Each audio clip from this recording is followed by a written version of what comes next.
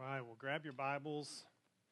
Turn to John chapter 10. We are morning to help you understand this passage.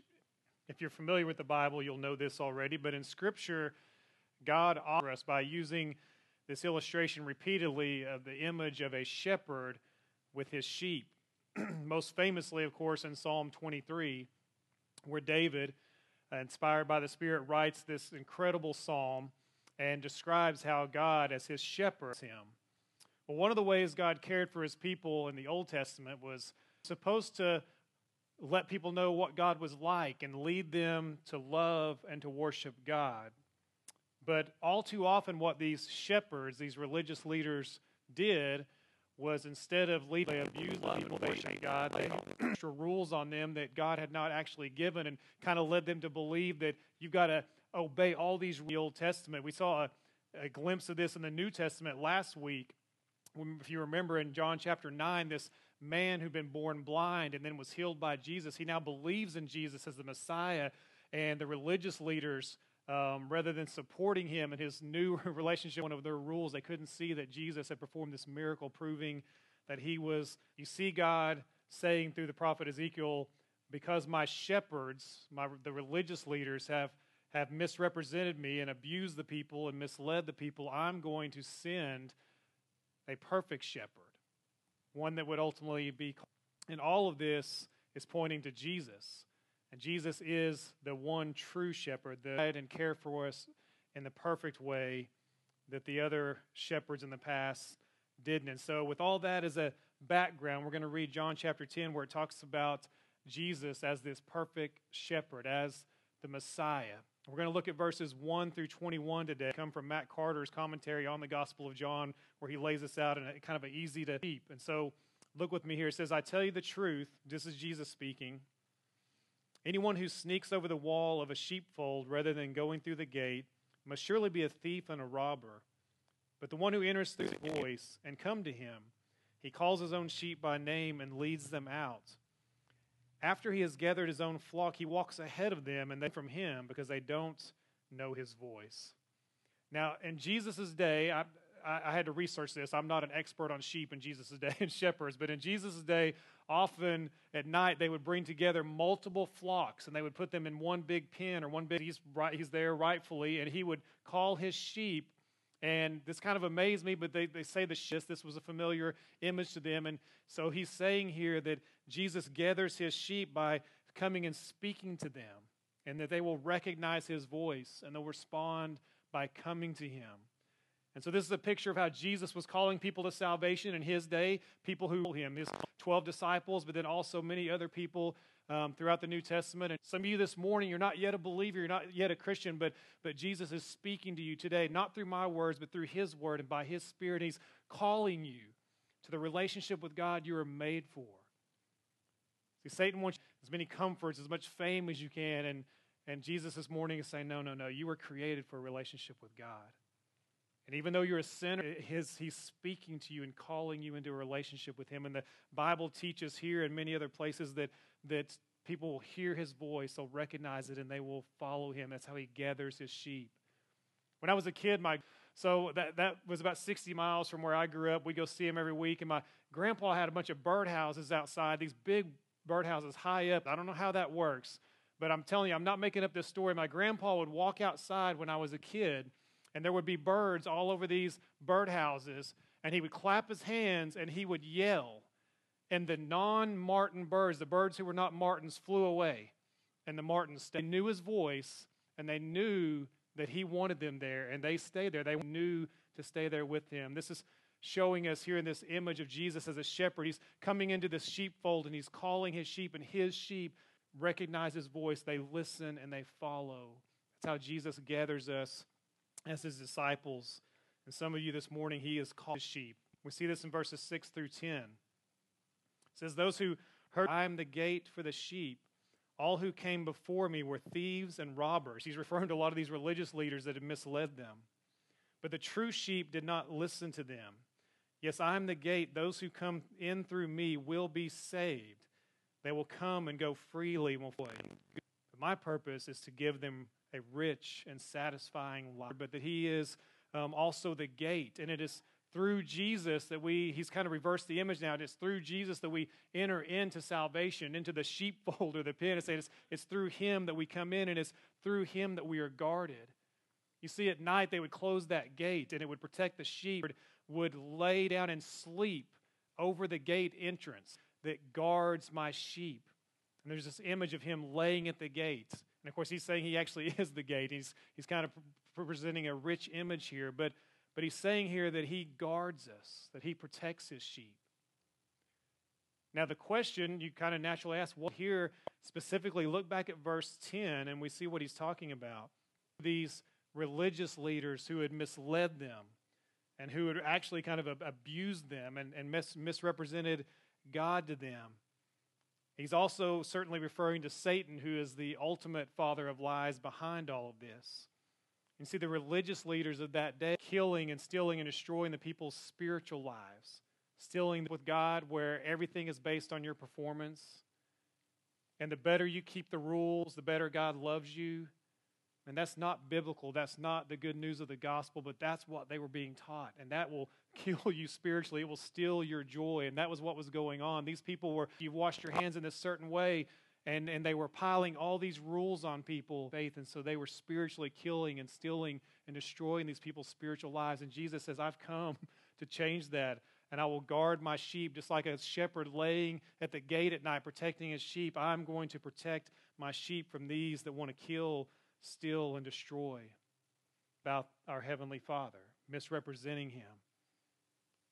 And you know, if you look throughout history and you look throughout the world even now, that continues to be the lie that is told out there. Virtually all world religions and certainly all cults are all based on performance type things. If you look at Islam, if you look at Mormonism, if you look at to have a relationship with God, and Jesus says, no, that's not how it works. That's not and so he guards us from these lies about our Father and tells us how we can, by grace, through faith, have a relationship with God.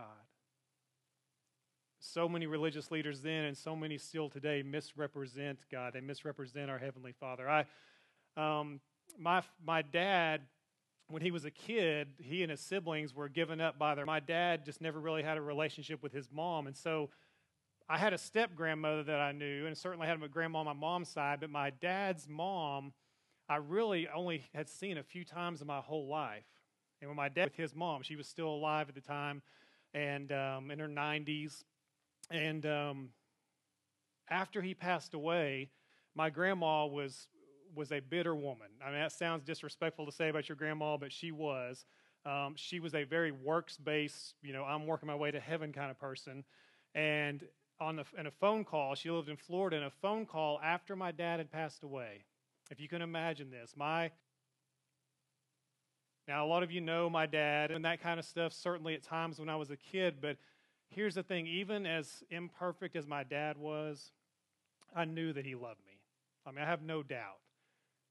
And so I was able to just say, you know what, that's not true, and I'm not going to continue this conversation, not continue with those kind of lies. I was not going to listen to those kind of lies. Grandson, that his dad didn't love him. But as sad, as pathetic as that sounds, these religious leaders, think about what they were doing. They were looking at all these people and saying, your Heavenly Father doesn't really love you unless you do this, and guarding you from those kind of lies. I'm here to tell you your Heavenly Father does love you. I love, in the course of human history, by laying down his life and dying for our sins. And that's what we see in these next verses. That's our next point here, is Jesus gives his life for his sheep so that there is no doubt that God loves us. Jesus, God himself, God's Son, comes and dies for our sins. Look at verse 11. He says, "Man will run when he sees a wolf coming. He will abandon the sheep because they don't belong to him, and he isn't their shepherd. And so the wolf attacks them and scatters the flock. The hired hand runs away because he's working. I know my own sheep, and they know me, just as my Father. I have other sheep too, and that are not in this sheepfold. I must bring them also." There he's referring to the Greeks and the Gentiles. "They will listen to my voice, and there will be one flock with one shepherd. The Father loves me because I sacrifice my life so I may take it back again. For I have the authority to lay it down when I want to, and also to take it up again." He promises to lay down his life for his sheep. He's saying, think about this. This is before his crucifixion. He's saying, I'm going to die for those I love. I'm going to die for those in my flaws. He's contrasting this with the hired hands. He's saying, listen, a shepherd will lay down his life for the sheep, but a hired hand will run off when a wolf or a bear shows up. He's saying these religiously caring for you. This is just a job to them. And they're abusing their responsibilities. And Jesus is saying, I'm the true shepherd. And I'll prove that by sacrificing my life for you. It was even born, it was prophesied that he indeed would die. It says this, all of us, like sheep, have strayed away. Jesus is fulfilling this prophecy from over 700 years earlier, and a prophecy that goes back much further than that, all the way back to Genesis 3, that he would die for our sins. So God doesn't look at us and say, I'm way up here and you're way down there, and you better be really good and earn your way. I love you enough to send Jesus to die for your sins so you can be forgiven, back to a right relationship with God. But I want you to notice something. The good news of the gospel is not just that Jesus died for our sins. Don't miss this. It's not just that he died for our sins, but it's that he then rose again. And look back at verse 17. He says, for I have the authority to lay it down, talking about his life, when I want, and also the figure died for our sins. It's that Jesus, the Son of God, died for our sins, and he rose again. Here before his crucifixion, he says, I'm going to die, and I'm going to raise from the dead. And that's exactly what he did. And I know that's an incredible claim. I know that sounds actually happened. This is not some legend, some old folklore. Listen, and he rose from the grave. And that means that today he is our risen shepherd. And he continues to shepherd us. He continues to care for us. Now look at the last few verses here we're going to look at today, verses 19 through 21. When he said these things in mind, why listen to a man like that? Others said, this man doesn't sound like a man in chapter 9 where he healed this man that was born blind, something that had never been done in the history of the world. So they were divided about what they believed about Jesus. As we begin to rapidly believe about Jesus, do I believe that he's really the good shepherd who calls me, who lays down his life, me and shepherds me and cares for me? Today, I'm sure there are some of you this morning that have not yet trusted in Jesus for salvation. You've believed the lie that you can work your way to heaven, that it's about being a good person. It's just about that it's salvation. Eternal life is a free gift that Jesus paid for. Today, if you have any questions about that, if you have not yet trusted in Jesus for salvation, I want to encourage you, stay afterwards today and talk with me or my wife Amy, who's right over here, or we've got a lot of other life group leaders out here. Talk with Justin, Dan, call me, Jason, Leanne, any of these people right up here. But I know there are people here this morning that God is fond when you hear his voice, and you'll let him gather you into his flock. But this morning, if you've already believed, I want to encourage you in a few things. I want to just briefly read to you Psalm 23. Now he is your shepherd, and he has gathered you, and he's guarding you. He's given his life for you. I want us to go back and read Psalm 23, and I want you to hear this good news. I want you to be in David's testimony. Listen to what David says. This is true for me and you if we believed in Jesus. He says, the Lord is my shepherd. I have what I need, or I shall not want. Think about what he's saying. David is saying, because God is my shepherd, I lies to us and says, no, it's not, Jesus is not enough. God's not enough. It's got to be God plus some possession. But the Bible says, no, God is enough. Jesus is really enough. The Lord is my shepherd. I have what I need. I have all that I need. Look at, and then in verse 2, I said, look, but I didn't ask you to turn there. Let me just read this to you. When we're tired, Jesus leads us to rest. Don't you?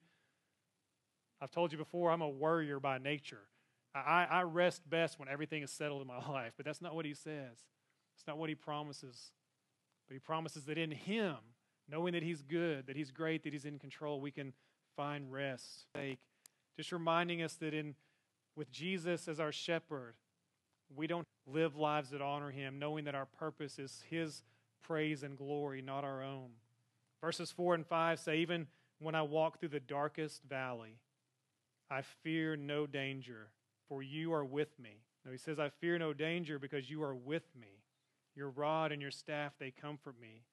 You prepare a table before me, and he says, even in the presence of my enemies. I'll dine with God. You anoint my head with oil. My cup overflows. So when we're afraid, he comforts us with his presence and his promises, even in the darkest valley, even surrounded by our enemies. And then the last verse, verse 6 says, house of the Lord forever. As we follow him, we experience his goodness in heaven. I hope you're encouraged by that today. I hope you believe that and know that. It's the good news of the gospel and what it means for Jesus to be our shepherd. I want you to, if you're still there in John chapter 10, just briefly go back and look at verses 3 and 4. By name and leads them out. Once again, if you're hearing his voice this morning, let us have that conversation with you, whether it's this morning or sometime this week. Respond to Jesus' voice calling you. Look at verse 4. After he has gathered his own flock, he walks ahead of them, and they follow him because they know if we're really a part of his flock, if we're really his sheep, then we will hear his warning is to follow Jesus' voice, to follow Jesus as he leads us. And the number one way, it's not the only way, but the number one way Jesus leads us is through his word. And I want to encourage you this word and walk in his word and follow him through his word, daily reading the Bible. I recently heard this illustration in this book of something that I'm glad I didn't see in person. This author was describing something they saw, I think it was on the Discovery Channel a few years ago. Some of you might have seen this.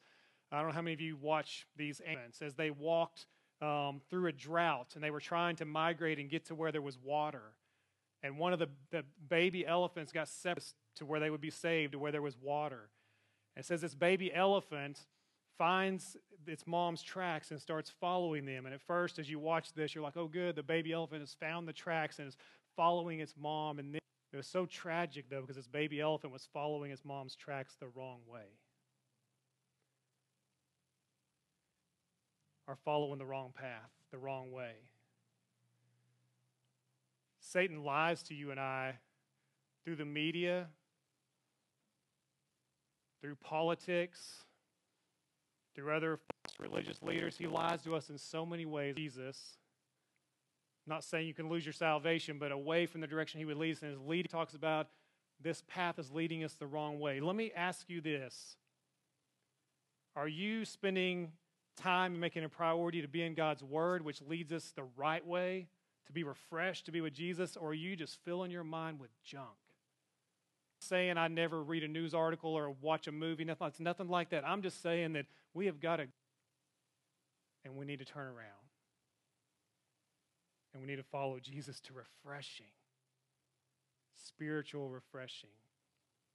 One of the main ways we do that is by getting in his word and daily time to be in God's word, but there's a reason we repeat that constantly in this church, is because it's so important. Some of you, this media, and empty of your word. And it is stressing me out. And I worry and I don't worship. God, lead me by your word to refresh. Would you pray with me? Father, we thank you for sending Jesus, the good and perfect shepherd, to lay us right with you. Father, I pray today for those that you're calling to salvation, that they would trust and believe and follow, and that they would stay after today or contact us this week and let us help them as they trust the flock. Lord, anywhere today that we are straying away from you, we're ignoring your voice, lead us to repentance, lead us to forgiveness, to experience grace, to experience the joy of knowing that, Lord, even though we've gone the wrong way, you've been patient with us, you've led us back. Lord, help us to follow you through your word and enjoying your presence, trusting your promises, and being renewed in those follow the path the wrong way, listening to lies from Satan, and experience your presence and refreshing. In Jesus' name we pray. Amen.